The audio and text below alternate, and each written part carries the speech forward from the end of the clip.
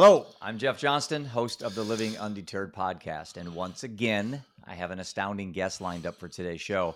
I met Jeff on LinkedIn, just like I've met, it seems like almost most of my people in my circle the last few years have been on social media, which has been a good thing, I guess, for social media. Jeffrey Kwame is in Connecticut, and July 2nd, we will be rolling the 34-foot fully wrapped Living Undeterred U.S. tour, a mental health initiative RV into his town. And Jeff has jumped on board. He's a passionate advocate, and he does have a record. Jeff, you didn't know this, but you do have a record for my podcast already. You have the most initials behind anybody I've ever had on the show. So I'm not gonna. It's window dressing. I'm not gonna try. I have like one initial. I don't even use it because it's my investment background. Yeah. But why don't you just give us a little intro about who you are, what your expertise is, and based on what I can see in your profile, I am so excited to talk to you today. Okay, sure. My name is Jeff Kwame. I live in Hartford, Connecticut, and I am the executive director of a credentialing body, the Connecticut Certification Board. And what we do is competency-based credentialing for mental health and SUD professionals, really with the focus of ensuring that people have competence and practice ethically to protect the person served as well as their family and community. I have been in the field since 1988. It's in different roles. It's quite a long time. I'm also I speak around the country on many issues, medication assisted treatment for opioid use disorder. I do a lot of ethics work, and I've been lucky. I get to go around the country and talk about the credibility issues in the substance use disorder field that we really need to address so that we can be more effective and help more people. I am somebody who lives with post-traumatic stress disorder and major depressive disorder, and for as long as I can remember. So this is really a personal and professional work to me, being a part of the Living Undeterred Tour. And I'm really excited. On July 2nd, we'll be with our partners at the University of Bridgeport in our largest city. So I'm excited for that to happen. Yeah, we're super excited to have you participate.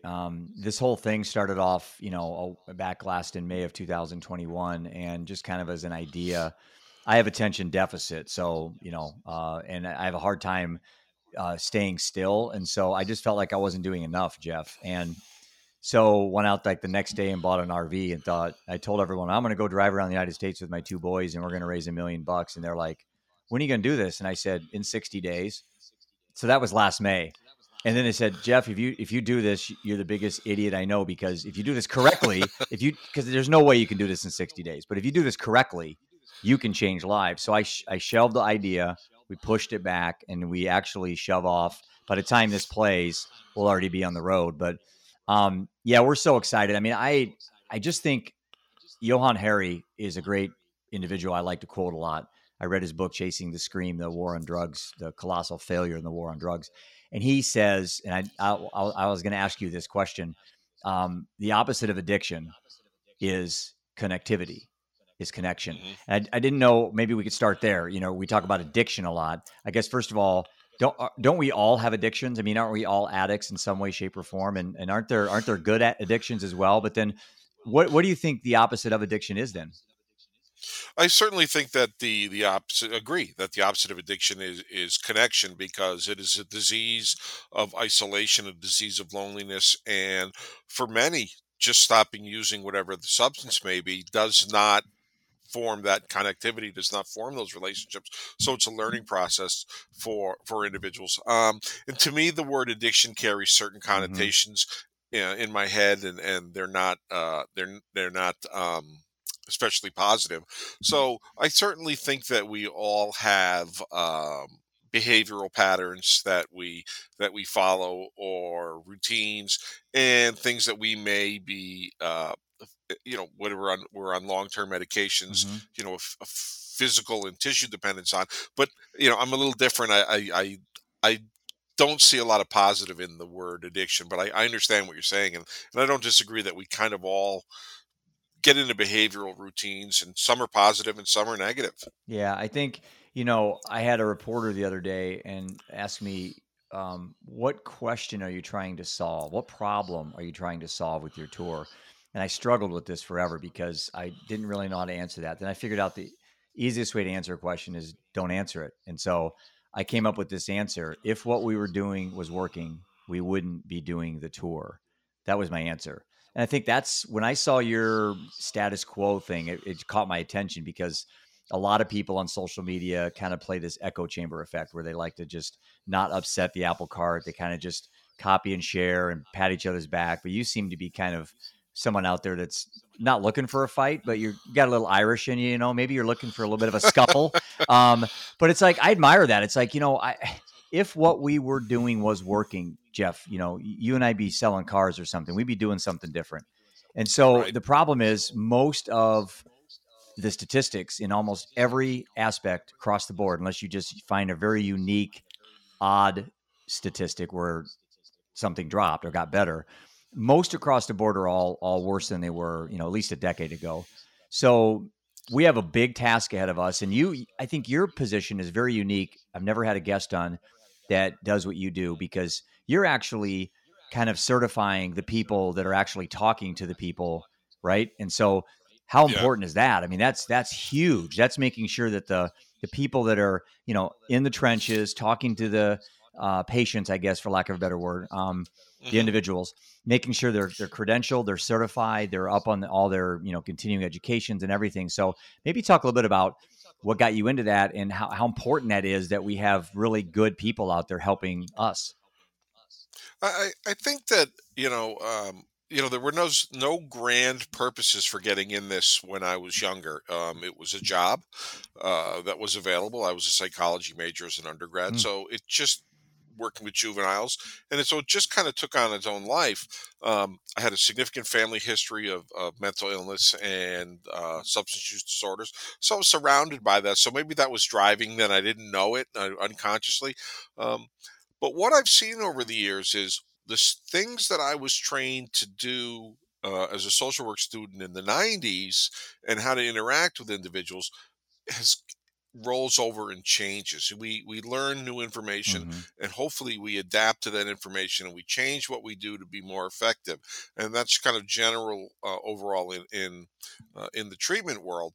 And I noticed that in the substance use disorder treatment world, there's still a lot of focus on what we used to do. sure.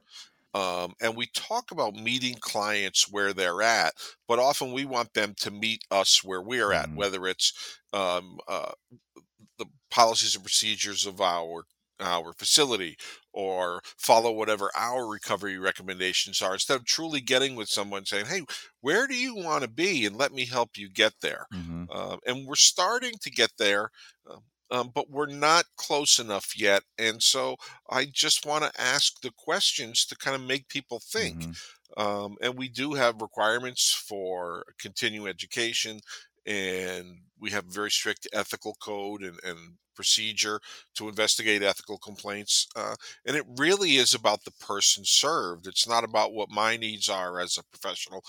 It's um, helping people out of suffering in a way that they deem is best. And I think that that's important. We all have different ways of coping and living our right. lives. And I think we have to respect that. I've been thrust into this just 5 years ago. I'm 56, and at age 50, I'm a financial wealth manager, doing well, married, 3 kids. Everything's good. And then boom, my son dies, and then a couple years later, my wife dies, and then I was an alcoholic. I realized since probably ninth grade, so I quit in Mhm. 17, and I got into this. Not, I don't know, industry is a terrible word, I guess, but I got into this side of the fence where I started talking to people, about disease, about choice, about, you know, medically assisted treatment, which we can talk about that, about harm reduction, which I never even heard of harm reduction like 3 years ago. Mhm. So I've come into this very green, like learning, um, and very open minded, a little naive, a lot naive, but I'm learning a lot. I'm getting a very well diversified pool of people through my podcast and being a guest on podcasts and now the tour. We're going to hear so many different ways to deal with this. And I guess the frustration I run into, Jeffrey or Jeff, is a lot of times I meet people, they're just so convinced one way or two ways. to fix this addiction substance abuse issue. And they're dead set that their way is the right way. And then I talk to somebody else and they're saying, nope, it's a choice. It's not a disease. There's lots of people out there doing very well, running their businesses that way. And I'm like, man, I'm just so interested in trying to help people and save lives. I don't really care too much about what people believe. I just care what works. And so I guess we're the new frontiers in mental health. I mean, you hear so much about psychedelics and brain research technology and all these things. I mean, where are the new ideas? What's fresh out there that we're not seeing right now?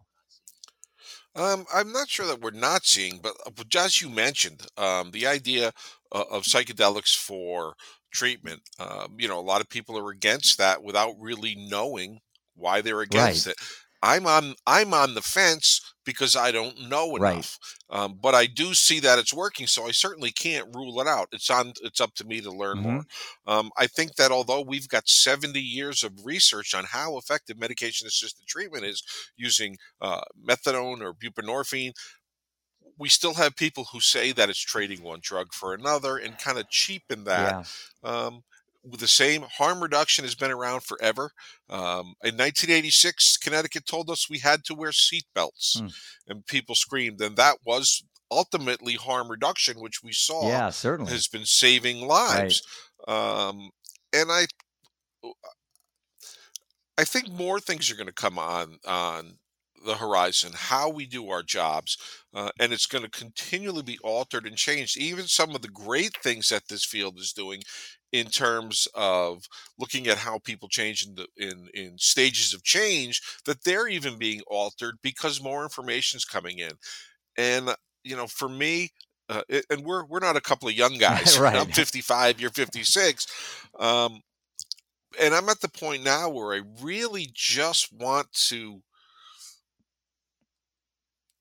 ask the questions that people don't want to answer, because I think that's where the truths lie for this field. And we all have different truths, but we also have to accept that the folks that we serve have different truths as well. And to me, accepting that it's certainly not a cure, because it's so multi-pronged. Hmm. We've got to look at prevention, how important that is. I have a colleague, Dr. Aaron Weiner, who has made the point in Time Magazine saying the only way out of this opioid and overdose crisis long term is to focus on prevention and get people to Yeah. stop them from using as Right. they move forward. And I can't uh, can do nothing but agree with Right. that. But I think that we have to respect what everybody's role is, let people do their jobs, and make sure that people are trained to do their Do jobs. you know Patrick Moore? The name is ringing a bell. I think I know him from Yep, LinkedIn. yep. Patrick Moore is kind of reminds me of you. He'll jump into conversations, and kind of just, you know, poke the bear a little bit, make some comments and things. And Patrick's has he's older than you and I, but he's got research from Kennesaw State University back in the 80s and 90s where he studied, I think, 5,000 students, and his book is called Prehab, and it's identifying the 4 or 5 stages of the prehabilitation. So you're exactly right. He's pretty convinced. I mean, Patrick's one of these guys you talk to that you have to go back. I read his book 3 times just so I could try to, make sure I Googled enough words so I could understand what he was saying. He's a very intelligent guy. But he's pretty convinced what you just said, that we need to go back and we need to identify the risk patterns, the autonomy and dependency in people in the pre-habituation stage. And I have no clinical background, but I can certainly see my interest when I got thrust into this. The inclination was for me to go after the supply side, Jeffrey, to go after the drugs, the cartels, go after Mhm. the big pharma, like Dope Sick did, and all that. And then I thought, I had a minor in psychology, not a major, but a minor in psychology in college, and I'm like, maybe we need to focus on the demand side more. The why behind the reasons people are taking these things in the first place. I've never done drugs. I know my reasons why. I would have done all of them. Mhm. I have attention deficit. If I saw a bag of Coke, I would snort the whole bag and be dead. So I knew I didn't have. That's why I don't eat potato chips and all that stuff, because I know I don't have an off button. And Yeah. and so I knew that like when I was 15, but I was an alcoholic. for some reason I didn't apply that same, and I was a compulsive gambler for almost 20 years. I had a very tough gambling problem. Um, Hmm. but I couldn't shut that off, but I could not do drugs. So I guess how can somebody not have the ability to shut off one addiction, but then on a couple other, they just can't stop? I mean, or they know that they can't do it. You know what? How does the mind work that way? You'd have to ask somebody a lot smarter than me that. But again, we all metabolize things different. We all see things different. But what we've done in the substance use disorder field over the years is assuming that anyone who is using drugs of any kind is an addict. Anybody who drinks is an alcoholic. Instead of realizing and looking and saying, I have a colleague, Carl Hart, Oh who wrote a yeah, book yep. called I've read it. I who saw him on wrote. about Yep, 4 or 5 podcasts. Yep, drug yep, use for adults, and he's a brilliant man. I've got to speak with him a few times, had dinner with him, and he makes it clear that we've got to start being honest about what's going on around us. We used to tell kids, and our role in prevention was to say, if you use drugs, you're going to go to jail or you're going to die. And these kids are seeing people around them every day drinking and using drugs who have not gone to yeah, jail, that are alive and living right. well. So we've got to start talking about the realities of what's happened. I don't necessarily co-sign all of Carl's Me too. beliefs, Yep. but I respect the fact that the guy is brilliant and he lives his life uh, the way he chooses to. And he's just making a point. He's not saying that everybody should go Right. out and use drugs. He's talking about what his experience, and talks a lot about harm reduction. So I think that we need to stop judging others' behavior based on what our perceptions of them are, So and listen to what people say. is alcohol a drug? Absolutely. This is where just I think the hypocrisy, and this is so old, it's not new, but it's like, you look at parents and they're saying, don't do drugs, don't do drugs, don't do drugs. And then mom and dad have a medicine cabinet full of all these different types of anxiety pills or whatever they're taking. Matter of fact, Adderall now I think is prescribed more to adults than it is to kids. And you watch like Super Bowl and you watch, all the TV shows and there's just alcohol, alcohol, alcohol. And it's like, you're right. Kids hear all this, don't, mom and dad say, don't drink. And then they're drinking wine every night. And I just think if we really want to draw the line in the sand and be the best we can for our kids, then we need to show them, not tell them. And that means you need to stop drinking. If you don't want your kids to drink, you shouldn't drink. And again, I'm a hypocrite. When my son was going through all his addictions, my wife and I sat around and we got drunk. And I didn't realize that I could have probably been a better dad at that point. And I waited till it was too late even to quit to help my wife, because she was already 80% in decline. And when I quit, it was Hmm. just too late. But the life lesson in that is that all parents need to make those decisions, those conscious decisions that, we want to blame society, we want to blame social media, we want to blame all the government or whatever. And then we're at home drinking, getting drunk, every night. And our Hmm. kids see that, Yeah, and I agree. We have to look at it. It starts at home, and I can't speak to the accuracy of what I'm about to Yeah. say. I just know that I've heard it. Is when it's truly an American thing. One is not enough. You know, one is too much. 10 is not Right. enough. But when you look at countries where alcohol may be used appropriately, and I think of what I was told, Italy, Hmm. where they'll have alcohol with meals. There's a respect for alcohol in its place, so you don't see people developing, you know, children developing alcohol use problems as much as we see here. And I think that's, if that is Hmm. accurate, it starts with a family. Hmm. That, okay, it's a part of a meal. You have a glass of wine and you move on. Hmm. But we don't necessarily see that. We're thrust with commercials in our face, and we're thrust with pharmaceutical commercials in our face. And make no mistake, that's their job to sell those Right. products. Right. Um, but we want to have, the idea of better life through chemistry is in our Boy, isn't face that so true? Isn't 24/7. that so true? And but we do have to not just look at the supply side. um, and I think that we can attack the supply side in a way that doesn't mimic the war on Oh drugs. yeah. Um, but we have to look at the supply side. And several years ago, the Office of National Drug Control Policy, the Drug Czar's office, my friend David Mineta was the deputy director for demand reduction, Mm. and you looked at was where trauma plays a role or where family systems play a role, and you look at all the underlining things and realize that there's not one. There's so many things that can lead someone down that path, Yeah. that we really have to look at the individual and their And that's situation. where you talk to people that probably aren't too up on this, that they basically get their information from TV and the internet. But they'll say, well, all we got to do is shut the borders down, Mexico. It's all we got to do. Then fentanyl goes away. And I'm like, well, first of all, I don't know if that statement's true. It probably would reduce, but we're only getting 10% of the drugs anyway. So 90% of it's coming in the United States that's not, confiscated. But um, I had, I think his name was Michael Brown on. He was a DEA agent. He works for a company, can't remember the name of the company, but they have a testing system where they can test drugs. It's expensive, but their company's a private company that is kind of marketing this idea. But he told me, he goes, um, boy, I forgot what I was going to say, but he was talking about. Oh, here's what he said. He goes, Jeff, these drug cartels, they are so far ahead of what we think. And this was like 2 months ago. He was on my show, and he's like, they already know fentanyl is being focused on, and fentanyl is made from precursor chemicals they're getting from China. So all Mhm. they got to do is just tweak the precursor chemicals and just make something new. Well, then lo and behold, 2 months later, I see this ISO. This is like 50 times more powerful than fentanyl now is being like caught or confiscated.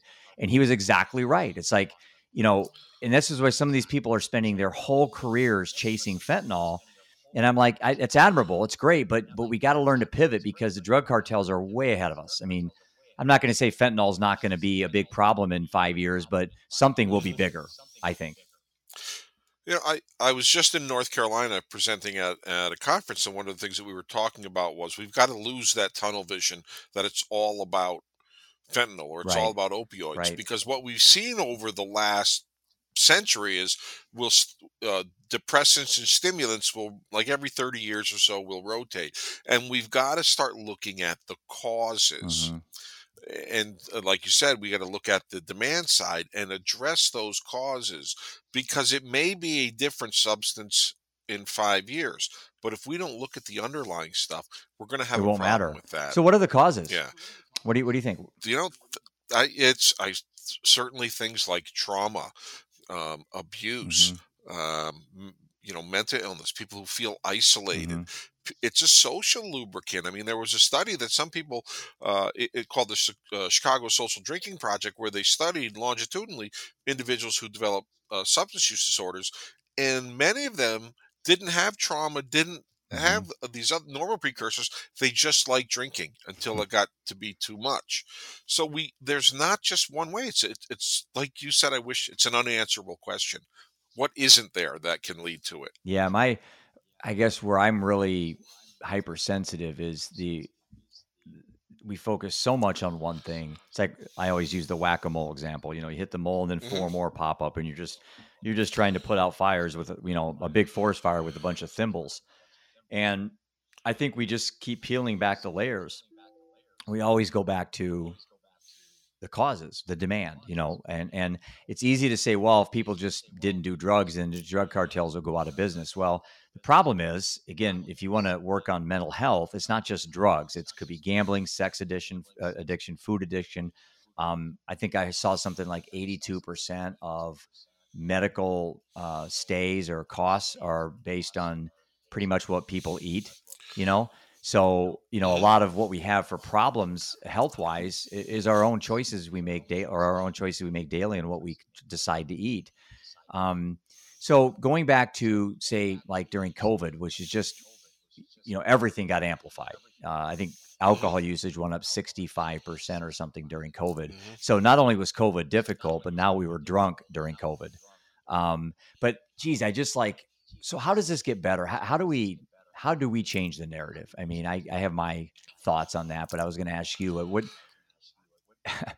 how do we make a difference? How do we get the numbers to start going in the right direction? I don't know. I guess I don't know It's the kind of answer to that. hopeless in a way. Um, It's like I get frustrated with trying to think about mhm. about all the awareness, and I go on this every podcast. Awareness is almost like to me a waste of time. I mean, it really is. If you think about, and I use this almost on every show. So people watching me say, here goes Jeff again. But if you look at dieting, for example, I mean, everything we put in our mouth, your water bottle right there has a label. Hmm. Okay. Yeah, we're the heaviest industrial country in the world and we're getting bigger every year, but we're smarter. So we can be aware about drugs and alcohol till the cows come home. I don't think it's going to make a difference. Maybe I'm a little more negative, but I just don't think it's going to make a difference. I think until people can find actionable ways to deal with whatever they're dealing with, whether it's childhood trauma or in my life, it was later trauma in my life, until we can find ways to navigate through, it's like a game of Frogger. You just go from one log to another to get out of the way. That's what life is. And I want to remain optimistic, Jeffrey, but I'm like, man, awareness to me just is not something I really want to spend the rest of my life doing, is making people more aware about these things. I just don't think that's going to work. Yeah, I think that that's only the first step. And there certainly is awareness on most things. I agree with you. If I wear a blue and yellow ribbon, it doesn't do anything Mm-hmm. for Ukraine. Um, but it makes me feel like I'm doing something. Sure. Um, but I think we get back to the basics of building families and building communities and having prevention and having difficult conversations about things. And we certainly want to be able to treat those who need it, but ultimately our goal is to reduce the number of people who need treatment. And I think prevention is that way. We look at prevention, and we recognize that there's a role for the treatment professionals, but there's also a bigger picture of recovery where you have peers and recovery Mm-hmm. coaches who are helping people manage the obstacles that get in their way of a healthy life while in recovery. And I think that the more we see that, we'll start to see a change. Healthy living in community. If we Mm-hmm. can build community and have difficult conversations in the community and look out for one another, and we're so hyper competitive with each other. My lawn's better than Right. yours, or this and that, instead of being a neighbor. And the political Yep. climate of the last 8 years has certainly not helped either. How soon do parents need to start having conversations with their kids? I mean, what's an appropriate age to start talking about addiction and substance abuse and drugs and alcohol? And then how do you do it metaphorically, like through a story or something to help kids? I don't know the answer to that. I know that certainly if they're expressing an interest in Mm-hmm. that, we have to have that conversation. It's like how we deal these days, or I have a 27-year-old son, and we dealt with sex the minute he expressed a question about that, and we talked about where children come Mm-hmm. from, et cetera, et cetera. And I think that we can't push those things aside, and it can't be just pointing to somebody on the street like my stepfather did, a wino sleeping in the streets of Boston, just talking about what a bad person he is, because that bad person is somebody's brother, Yeah. somebody's son, somebody, and just really having um, a sense of compassion for other people. You look at the amount of like prescription stimulants from like 1990 to 2011, I think a 20-year period of time, it went from 600,000 children on stimulants to 3.5 million over 20 years. And then you look at the movie like Dope Sick, and they Yeah. talk about the prescription opioids actually got cut in half, but deaths went up 100%. So there isn't always a direct correlation with these things. Sometimes there's an inverse relationship where you would just think common sense. Oh, doctors cut their prescriptions in half. Well, we're going to save a lot of people. Well, deaths went up 100%. So I know it's not directly, No, but but there's something in the numbers there that I'm just perplexed on. So we prescribe more stimulants to kids, and that makes the situation worse. We cut opioid prescriptions in half, and more people die. So what the hell what the heck do we do?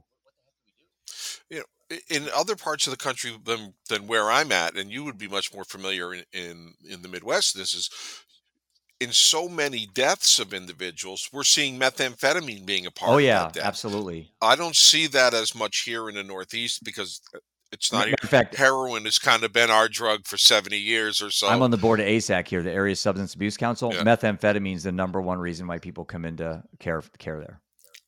Yeah, and when you look at the numbers, you'll see methamphetamine is combined with other substances. are being involved, and I think that might be part of the riddle there. We can't just focus and have tunnel vision on opioids or on methamphetamine, because people aren't just saying, well, I'm going to just do this one substance. We're subjected to so many different things, and the availability for so many different things, that it's rarely that somebody's using only one substance, even if it's unintentional. I run into some issues. Maybe you can help me with this because I talk so frequently about our son Seth being prescribed Adderall at 16, and that was really the beginning of his exploration and all this stuff. So immediately, what happens is my friends' kids get prescribed Adderall, and my phone rings, like at midnight. Jeff, I have to ask you. I just got back from the doctor this afternoon, and the doctor's prescribing our 13-year-old to take Adderall. What do you think? And I'm like, gosh, I don't know what to say. I'm not a doctor, so I certainly don't want to tell them not to take it. But man, I'm very hesitant in endorsing Adderall. I'll just tell you that.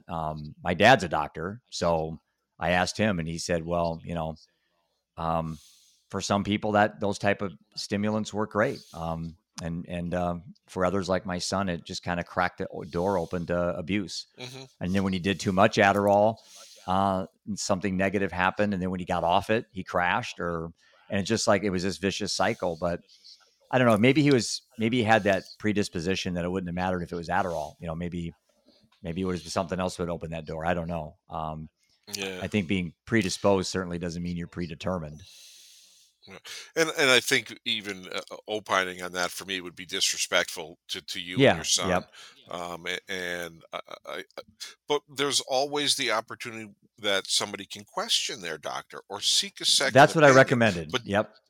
don't make a medical decision without your doctor Right. or without a doctor, because there's so many factors that can come into play, and everybody's body metabolizes Yeah. medication differently. Just over 5 years ago, I went into the emergency room with acute pancreatitis. Not a pleasant experience, No, I and I was bet. in such great pain, and I was starting to be out of it a little bit, and they gave me the emergency room cocktail to calm people down, which is Haldol and Oh, Ativan. geez. I didn't calm down. I got worse and more agitated. So what I had seen working in an emergency room work to bring people down actually made me worse. Yeah. And it's just because my body metabolized it differently. So we have to get a look at it, because diet may Oh, play a yeah. factor. What what frightens me is people will go to one of those services where they'll do their get their heritage, and it'll tell them what they're predisposed for medically, and they use that as a diagnosis or a way to live their life, instead of, it's just information that hasn't been verified by your I had physician. a guest on, yeah, last week that said diagnosis is for insurance companies. Hmm. And I've never heard that phrase before. And I thought to myself, well, I can see that. You say attention deficit disorder. Okay, boom, here's a pill. It's like without that attention deficit disorder label, then you're not going to give that pill. So you reverse engineer it, and it's like every prescription comes from some type of diagnosis. And so the question is the diagnosis effective? Is it accurate? Is it the only way? Like you said, are there just natural plant-based remedies? Are there things like meditation or exercise, or even I don't know. I just like I'm trying. I know personally, I don't take anything. I take some supplements. That's it. But I've just been very paranoid now after my experience with my son about taking anything. And even if the doctor said, "Well, I think your youngest son needs to take Adderall because he has attention deficit," I would at this point I would step in and say, "Well, first of all, attention deficit to me is not a disorder, and I'll just get a second opinion." And I think there are multiple pathways towards recovery, or multiple pathways to healing, regardless of what the malady may be. And certainly, we're seeing a lot of research and things on naturopathic Hmm. medication. I have a colleague here in Connecticut. Her name is Dr. Jaquel Patterson. She's a naturopath who's spoken around the country, and she's posting on Instagram every day. These are the things that help with Hmm. this. Certain plants are high in this, which helps with What's restlessness her name or again? helps with sleep. Dr. Jaquel Patterson. Okay. I will be glad to introduce you I'd to her. love to meet her because I'm just like, wow, I'd really like to see what she's posting for sure. Right. and she'll put, this food is rich in this, and this is known to help with sleep, Hmm. and talks about medication and self-care in so many ways. And I think that whether you go completely holistically or you use some combination is up to the individual, whether you're using some medication or you're changing your diet or doing things. So many people get better from physical health maladies by changing their diet and losing weight. You see people blood pressure go down, their Yeah. I thyroid may lost do 40 this. pounds when I quit drinking.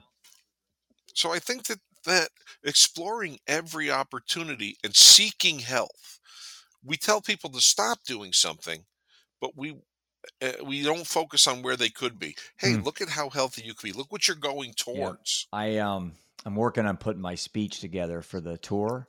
And one of the things I like to talk about is there's two ways to change human behavior. Like you just said, we can focus on fear. You're going to go to prison, you're going to lose your job, you're going to be an addict, you're going to be an alcoholic. Or we can focus on inspiration. Like you said, these are the good things. You can live to be 100. You could, you can, be able to walk up the stairs when you're 75 years old, run an elliptical for half an hour. So I think for me, I really want to focus on the positive things. That's why a thing I like to do with high schools with kids, we first talked about the word addiction. And what I like to do, Jeffrey, is I write on the board addiction. And then I say, okay, and the last time I did this was with freshmen in high school. I said, I want you to tell me what comes to mind when I say addiction. And they're just shooting off everything. And I'm writing all this stuff Mhm. down. And I said, I said, what do you see that's common about all these words that you put up there to define addiction? And they all kind of like didn't really have an answer. I said, they're all negative. I said, could telling the truth be an addiction? Could exercise, could eating healthy, could reading, could writing, I mean, is it possible that there's good addictions? Because in a way, we're all an addict. I mean, all of us are, but the kids just assume the word addiction was negative. And so I'm just trying to get them to kind of reframe and rewire how they're just looking at words like sober. I mean, I don't use the word sober personally because that implies a battle. It implies I'm in a fight with something, good versus evil. I just say I don't drink. I mean, it's just to me, Mhm. it's I'm a fairly pragmatic person. It's like I don't know why we have to complicate it so many of these things by playing these narratives that we're supposed to play. Like you have to use the word sober if you don't drink. No, you don't. Once an alcoholic, always an alcoholic. Now, I'm not an alcoholic right now. And Mhm. the story I use in my book is that if I was 100 pounds overweight and I was going to an overweight anonymous meeting, and I'm sitting there and I get up and go, "Hi, I'm Jeff. I'm fat." And they go, "Hey, Jeff, how you doing?" And so I sit down, and then 4 months later, I come back and I've lost all the weight. Well, I don't stand up and say, "Hi, I'm Jeff. I'm fat." When I lost the weight, now I lost the weight. I'm not fat anymore. Well, Yep. I kind of look at my alcoholism the same way. I'm not an alcoholic and I don't call myself sober. And again, am I the only person that thinks this way? You know? No, I think that a lot of people do, and there are many in the field who are starting to understand that people use the language that works best for them. Amen. If somebody says I'm an alcoholic and I've been in recovery for X number of years, Yep, fine. I agree. And if somebody says I'm recovered, we don't hear when it comes to something like smoking. Somebody doesn't say, you know, uh, I'm a nicotine addict, but I haven't smoked in 20 years. They just say I'm a non-smoker or I'm an Right. ex-smoker. And let people choose their own Hmm. language rather than trying to fit them into a script. Because when you have a script, you're playing a role. Hmm. When you use your own language that you're comfortable with, um, you're really living it's your life. It's about your life. And we have the right to identify ourselves in any way that we wish. I mean, that's a good point. I mean, that's where my 5 year naive relationship with this gets me in trouble sometimes because I'm Yeah. fairly opinionated to what works for me, and I have to understand that you know not everybody thinks that way or can think that way. And I was having a conversation with a gentleman. I was going to ask you about this, and I'm so afraid to even say this because it's cancel culture we live in today. But it's my show, and you You you can and say you, what you and you are want. breaking the status quo. So here we go. But I had someone, we were talking about stigmas, and they're like, you know, addict and substance abuse and addiction and all that. And he goes, well, how about think about this for a minute? He said, all the billions and millions of dollars that goes into cancer research, let's say, or for cancer. there are some cancers that are self-induced. You know, if I don't wear sunscreen and I'm out in the sun for a long time, and I get skin cancer, all of a sudden I tell everybody I have cancer, and money starts plowing into my nonprofit because I have cancer. Well, if I wore sunscreen, I wouldn't have got the cancer. Or let's say diabetes, for example. I mean, a lot of diabetes is because of what people eat. Because you can be heading to diabetes, and they can tell you to cut your diet down. All of a sudden, you don't get it. So Mm. there are ways you can mitigate how that happens to you. But when someone gets cancer, it's like all of a sudden everybody is like, well, I'm sorry you have it, and we want to help you. But somebody's addicted to heroin or something. It's just all of a sudden they're a scourge, and they deserve to have these problems. And it's like I struggle with that, and I'm probably not presenting it or articulating it correctly. But do you know where I'm going with that? It's I think you're abundantly clear, and I agree 100%. First, let me say around the choice of words like an addict and things like that. As a professional, it's not my job to use those when working with mhm. somebody. They're dependent on a substance. That's much more appropriate to say. People can say, call themselves junkies or whatever they want, but as a professional, I have to watch the language that I use when So what's interacting the with correct someone. way for me to say But that? Because I want to try. I want to try. somebody with a substance, somebody with an opioid use Okay. disorder Okay. is it's less threatening, and I can call myself whatever I want Right. if that's me, but I think as a professional we have to change the narrative for the Yep. field. But what you're talking about are what happens with chronic disorders. Every single chronic disorder known to human has some sort of behavioral Mm. component. If I have asthma and I am active and doing something and not managing it, there's a lot of pollen in the air or it's humid and I'm overdoing it, I'm going to struggle to breathe. If I have diabetes and I don't watch my Mhm. diet, I'm going to have problems with that. Um, Cancers are one. We see that. So there's a behavioral component for almost every chronic disorder. We see commercials for individuals with COPD that say, if you have COPD and you smoke, dot, dot, dot. So they're saying, if you do this behavior that's terrible for Right. COPD, we got a med for you. But there's a behavioral component. It just is so incredibly stigmatized, and a lot of the negative behaviors with substance use disorders really are the things that tear families apart. But to say that they're unique Hmm. is not fair. Yeah. I just because I don't know. I'm really trying to learn the different lenses that people view these things from, and I really think that in what I'm trying to do and help people, I sometimes stumble and say the wrong thing. And initially, I came into this so overly aggressive, Jeffrey, with disease versus choice, and I finally started to realize that it's nature and nurture, it's disease and Hmm. choice, and we're trying to say it's one or the other, and I think that's a setup question that is just unfair. And I think in most situations, even if it is a disease, there are choices along the way. I had a friend of mine tell me one time, if you take an alcoholic that is convinced it's a disease, and they're at the grocery store, okay, by the time they get home and have that beer they took out of the fridge, they made 1,000 choices along the way that they could have they didn't have to buy the beer, they didn't have to put it in the car, they Hmm. didn't have to put it in the fridge, they didn't have to crack the bottle. So it's like, so it's a combination of both. I mean, if it's a disease, no one still held a gun to your head, and made you drink that. And that's where I struggle with trying to be sensitive. But I've lost two people, man. So for me to sit around worrying about hurting other people's feelings, kind of like with you, I'm trying to challenge the status quo and to change the narrative. Like I said, if what we were doing was working, I wouldn't be doing the tour. And if Yeah.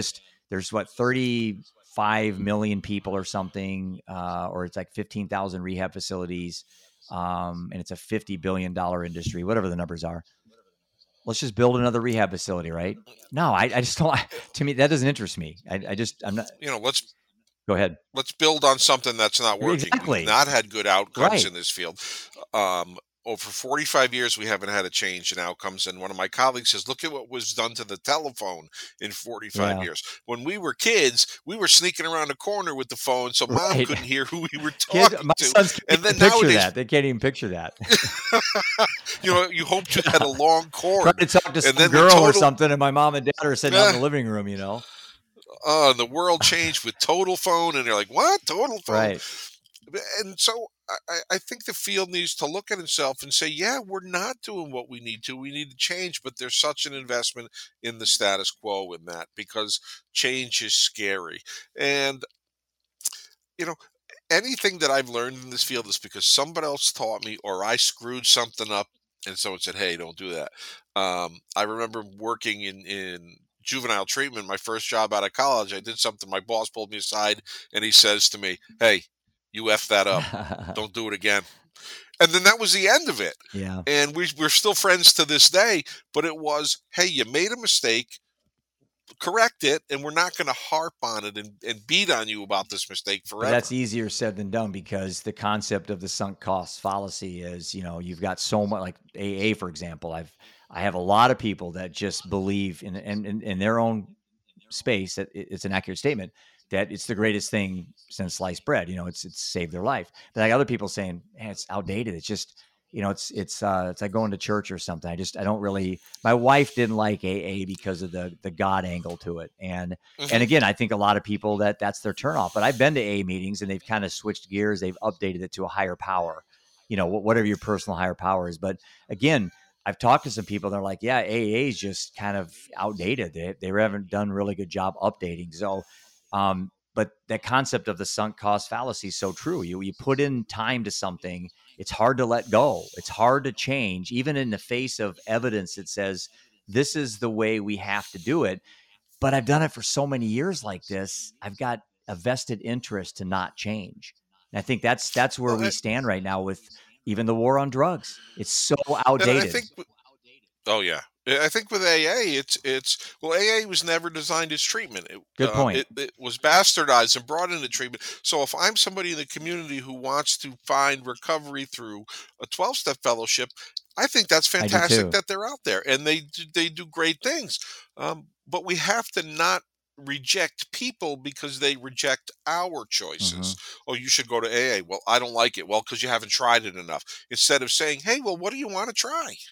Yeah. Um, people that want to get back involved in their faith community may go and not like this church and say, the personality is really Right. not for me. But it doesn't mean they're rejecting. They're going to go look somewhere else. And I think we just get caught up in saying, well, it works for me, so it must work for everybody. And I guess we call that something called the uh, fallacy of attribution. Hmm. We think that our attributes Right. apply to Right. everybody. And we're all Um, guilty of that. We're yeah, all and guilty of that. and I think it's SAMHSA has said, I think 74% of treatment programs are 12-step based, but we haven't had a change in outcomes in 45 years. So that's problematic. Just in America alone, we've got 21 million individuals who identify as being in recovery. That's a pretty significant amount of Hmm. people. 21 million people identify as being in recovery or recovered. Hmm. Worldwide, there's a membership in the 12-step fellowships, AA and NA, of 5 million people. Wow. That's worldwide. So why are we pushing something that most people pushing something in treatment that most people find recovery another way Hmm. instead of letting people choose the way that they want to go? And I don't have anything against the fellowships. I think they are fantastic in the community. But when you're paying for treatment, you're paying for professional help. Hmm. And that's not what the fellowships were designed for. And they never asked for treatment to be boot camps for the fellowships. Yeah, man, there's to me it's the wild wild west right now for the mental health. It It is. is. It's just, and that's where one of my motivations, and again, I'm so new to this. You have so much more experience and wisdom than I do, but is trying to connect people. I think Johan Hari again said the opposite of addiction is connection, but I think the opposite of this wild wild west in the mental health space is connection. I think you and I and the tour and all the people we're going to be connecting with, if we can somehow take all these silo shops around the country, get us all connected. And maybe there's somebody in Idaho doing something just earth shattering, really changing. I ran into somebody, Jeffrey, that blew my mind how optimistic they were on this one thing that's going to change the mental health space. And I'm like, wow, what is that? I'm okay. A million of things going through my mind. You know what it is? It's Hmm. virtual reality mental health. Put it on here. You click something, and and she said, I put this thing on for 30 minutes, and you wouldn't believe, it's pretty much meditation, but it's visual. But again, it's Hmm. like, okay, so there's a groundbreaking thing out there. I've never heard of that. And I don't know, from a person who does certifications, and something like that probably isn't even certifiable. I mean, that's probably like woo woo magic right now on the outliers of mental health research. Yeah, not really sure much about it, so I speaking on it Right. would be really be an uneducated words on my part. Yeah, if it works for For you. people, it works for people. Yeah. That's fine. I'm all for it. Hmm. The same with psychedelics. I'm on the fence, but if it's working for people, I certainly wouldn't want them to stop. One of the issues that we face when we look at substance use disorders and mental health is that we are siloed. And in the field that I work in substance use disorders, there's almost a badge of honor to say, Oh, hey, I'm in recovery. absolutely. But if I step forward and say, my recovery is mental health and here's what I struggle with, stigma associates that, and discrimination follows stigma, that it's not as much a badge of honor to say that. And I Well, but don't hold on a second. When think I that, first met you, you made it very clear some of the issues you were having. And I looked at that. mhm, I got instant respect from you instantly. There was no, I talked about my suicidal ideation over Christmas publicly. This is like Mr. Undeterred. I thought about this 5 months ago. I yeah, think we are getting better. I mean, the fact you just opened up on my podcast with your depression, things like that, I moved you up in my respect level. I really did, because I know you're honest with me now, because everybody has these things, you know, at some level, it's part of me. It's part of me. It's part of you, as but we've it doesn't discussed define before. you But negatively. it doesn't define Right. me. No, it's just something that I have to overcome. And then the way I deal with my issues doesn't have to be the same as Hmm. somebody else is dealing with theirs. As a matter of fact, I wouldn't recommend something that works for me. It's not illegal, it's not drugs, but I am motivated. I listen to music that talks a lot about self-loathing. Hmm. And all of a sudden people get depressed by that and I say, "Wait a minute. That's my tribe right there. There's somebody like me. I'm okay. I belong to a I community." And like people are that. like, I don't get it. But I wouldn't say to somebody struggling with depression or suicidal ideation themselves, hey, why don't you do this? Yeah. Because I think it's malpractice and dangerous. It's just my thing. Yeah. I mean, we could go off on the suicidal ideation thing, because, man, I mean, my two people I lost in my life were drugs and alcohol, obviously mental health challenges. But Mhm. the suicidal ideation thing is, there's, I think, four college athletes just this year, Division I, that have taken their own lives. And they were all Yeah. female, though, all four of them that I know publicly that have been in the news. So years past, I don't remember one, you know, and A couple of that's years ago, a alarming. quarterback from Washington State took his own life, and that was really a horrible thing. And it brought up a lot of attention to that. But when we see individuals like Simone Yeah. Biles saying, "I'm just not, Yep. I got these issues," to me, But she got that's stigmatized so courage. quickly on sports Oh, talk radio. Where's her courage? She's letting down America. And then after everything settled, I think everyone's like, "Wow, we really effed up. We missed a great opportunity." And then everyone circled the troops and everyone supported her. But initially, it was embarrassing to watch people throw her under the bus. Absolutely. You and I are in this space now, but it was him. I was just like, "Are you kidding me? We're going back to the it Stone Ages here. This is ridiculous." She's come out. She's looking for help, and we're throwing her under a bus because some stupid Olympics. Yeah, that has nothing to do with us. It doesn't affect our lives Man, whatsoever. And criticize, and we're seeing it now with a basketball player in New Jersey, uh, uh, uh, Ben. oh, Ben yeah, Simmons was traded from the Sixers yep, to the Nets, and he wasn't mentally ready to right, play, and they're calling him soft yeah. and saying all these things. And I don't get it. Look, I grew up in the era of Larry Bird and Magic Johnson, who would stab you to Bill win a game Lambier. that How about doesn't Bill count, Lambier? right? Yeah, Yeah, to win a game that doesn't count. right, It's just a different era, and nobody knows what demons Ben Simmons is dealing with. right, Let the guy be. And you've got sports talk people, many of them have never done anything. right. Um, uh, the, but but I see others too. A colleague, Murphy Jensen, who won the French Open with his brother in doubles in '93, talks about his substance use disorder, talks about feeling Hmm. not good enough and things. And to me, that's brave. Yeah, Tony absolutely. Mandarich, who was number Yep. two Remember pick him. overall, will talk about his substance use Hmm. disorder and the other things going on. And to me, it's setting the tone, saying these things are out there. Even I, who sits on this pedestal for many people, can get that. Now, neither one of those two individuals, Murphy or Tony, are especially egocentric. Right. They're really nice guys from talking to them, um, uh, and well, you know, even keeled about Right. things. But people look at them and say, "Hey, they're sports stars," but they're people, and we can't lose the humanity in that.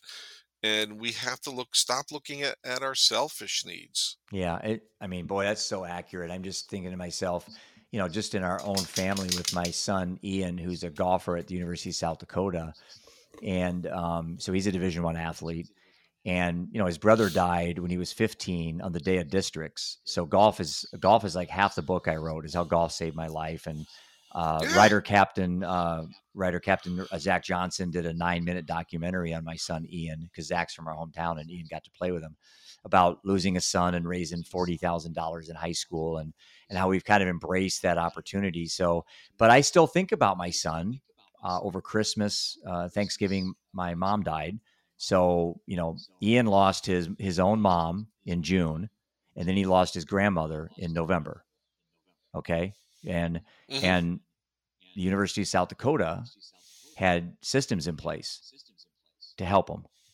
And I think that's phenomenal because I know friends at other colleges. I know one friend of mine that actually quit college golf, and he said the coach and the program there had no systems in place for mental health with these kids. And now South Dakota stepped Hmm. up. I think they have like mental health days where you can take a day off for mental health. That is awesome, and that's what we need to see instead of pushing these kids to the brink and having them take their own lives over a sport of all things. It's like a kid. It's like my youngest son came out as gay, and it's like homosexual kids are 5 times more likely to take their own lives over something like sex. It's like it's so ridiculous that our society can't just love people for who they are and not put them up on these sports pedestals or criticize them because they're gay. I just like we have to be better. We have to do better as a society, Jeffrey.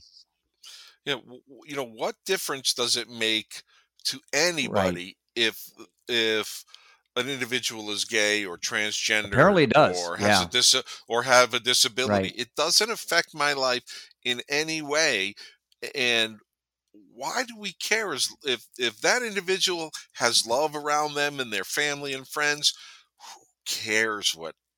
Yeah, and look, I'm not saying people should agree Right. or disagree or whatever. It's just let people be. Let them live their lives the way they see fit. If it's not, it's not treading on somebody's Well, if rights they want your to be if they gay or to if be transgendered if they or. want your opinion, they'll ask, "Hey, I want your opinion. What do you think about me being gay?"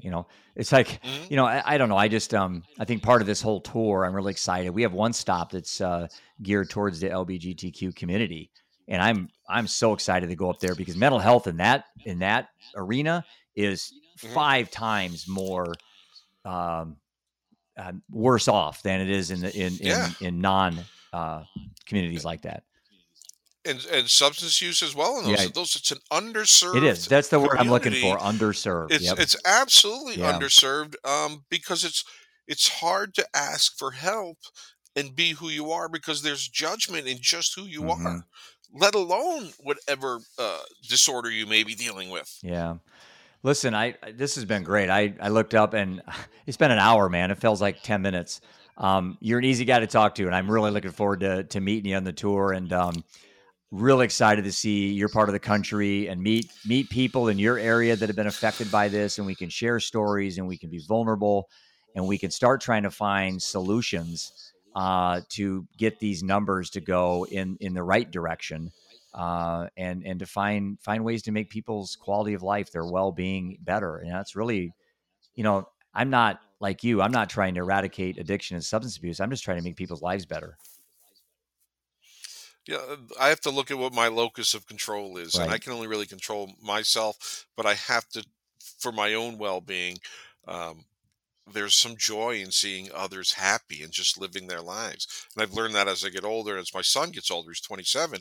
When I see families with young children and those kids are laughing, there's nothing better than I that. know. I And I think know. that we deserve that as throughout our lives. Yeah, and that's a good point because when I now, it's like I said, it's been this October will be 6 years since we lost Seth, and I still cry. I've cried at least 4 or 5 times today, Hmm. and it's only 5:30 Iowa time. I'll cry a couple more times tonight, but it's a different type of cry, man. It's like it's like I'm so fortunate to have him for the period I did in my life. And it's like I miss the memories that we could be building together, but it's not the painful cry. It's just a different type of evolution that Hmm. I've gone through. And I'm trying to show people that, you don't have to hang on to grief in a certain emotive state. I still grieve, but it's a different type of grief. It's I don't know. I can't articulate it well, except it's evolution. It's just I'm adapting.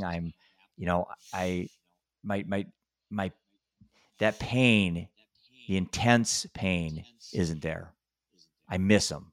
There's a gaping Hmm. hole in my heart. My wife too. I miss her immensely. I'm Hmm. 56 and it's just me in this house. I got 2 dogs. My youngest is moving out. I'm going to be widowed, empty nester at 56. And I wasn't planning on that, man. At 50, I wanted to have a wife to come home and share dinner and go on a romantic date and travel the world. And Hmm. it didn't turn out that way. But I have found ways, and this is what the tour is about, Jeffrey, is become better, not bitter. It's that choice Hmm. I have. I like Viktor that. Yeah. Frankl, I love him to death, man. That book was Man's Search for Meaning is like the best book I've ever read in my life.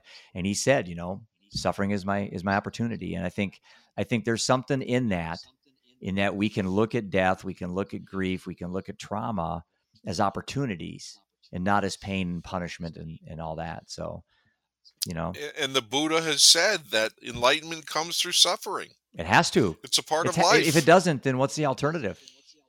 Yeah. I think that for me, the last thing I can say is, people don't change because we hear the thunder rumbling. We change when we get struck by lightning. I like that. I like that. I wish I could say I made that up, but I think I Oh, I'll stole it give you from a credit. bumper sticker. It It was a sounds bumper good for sticker or me. something. Yeah. But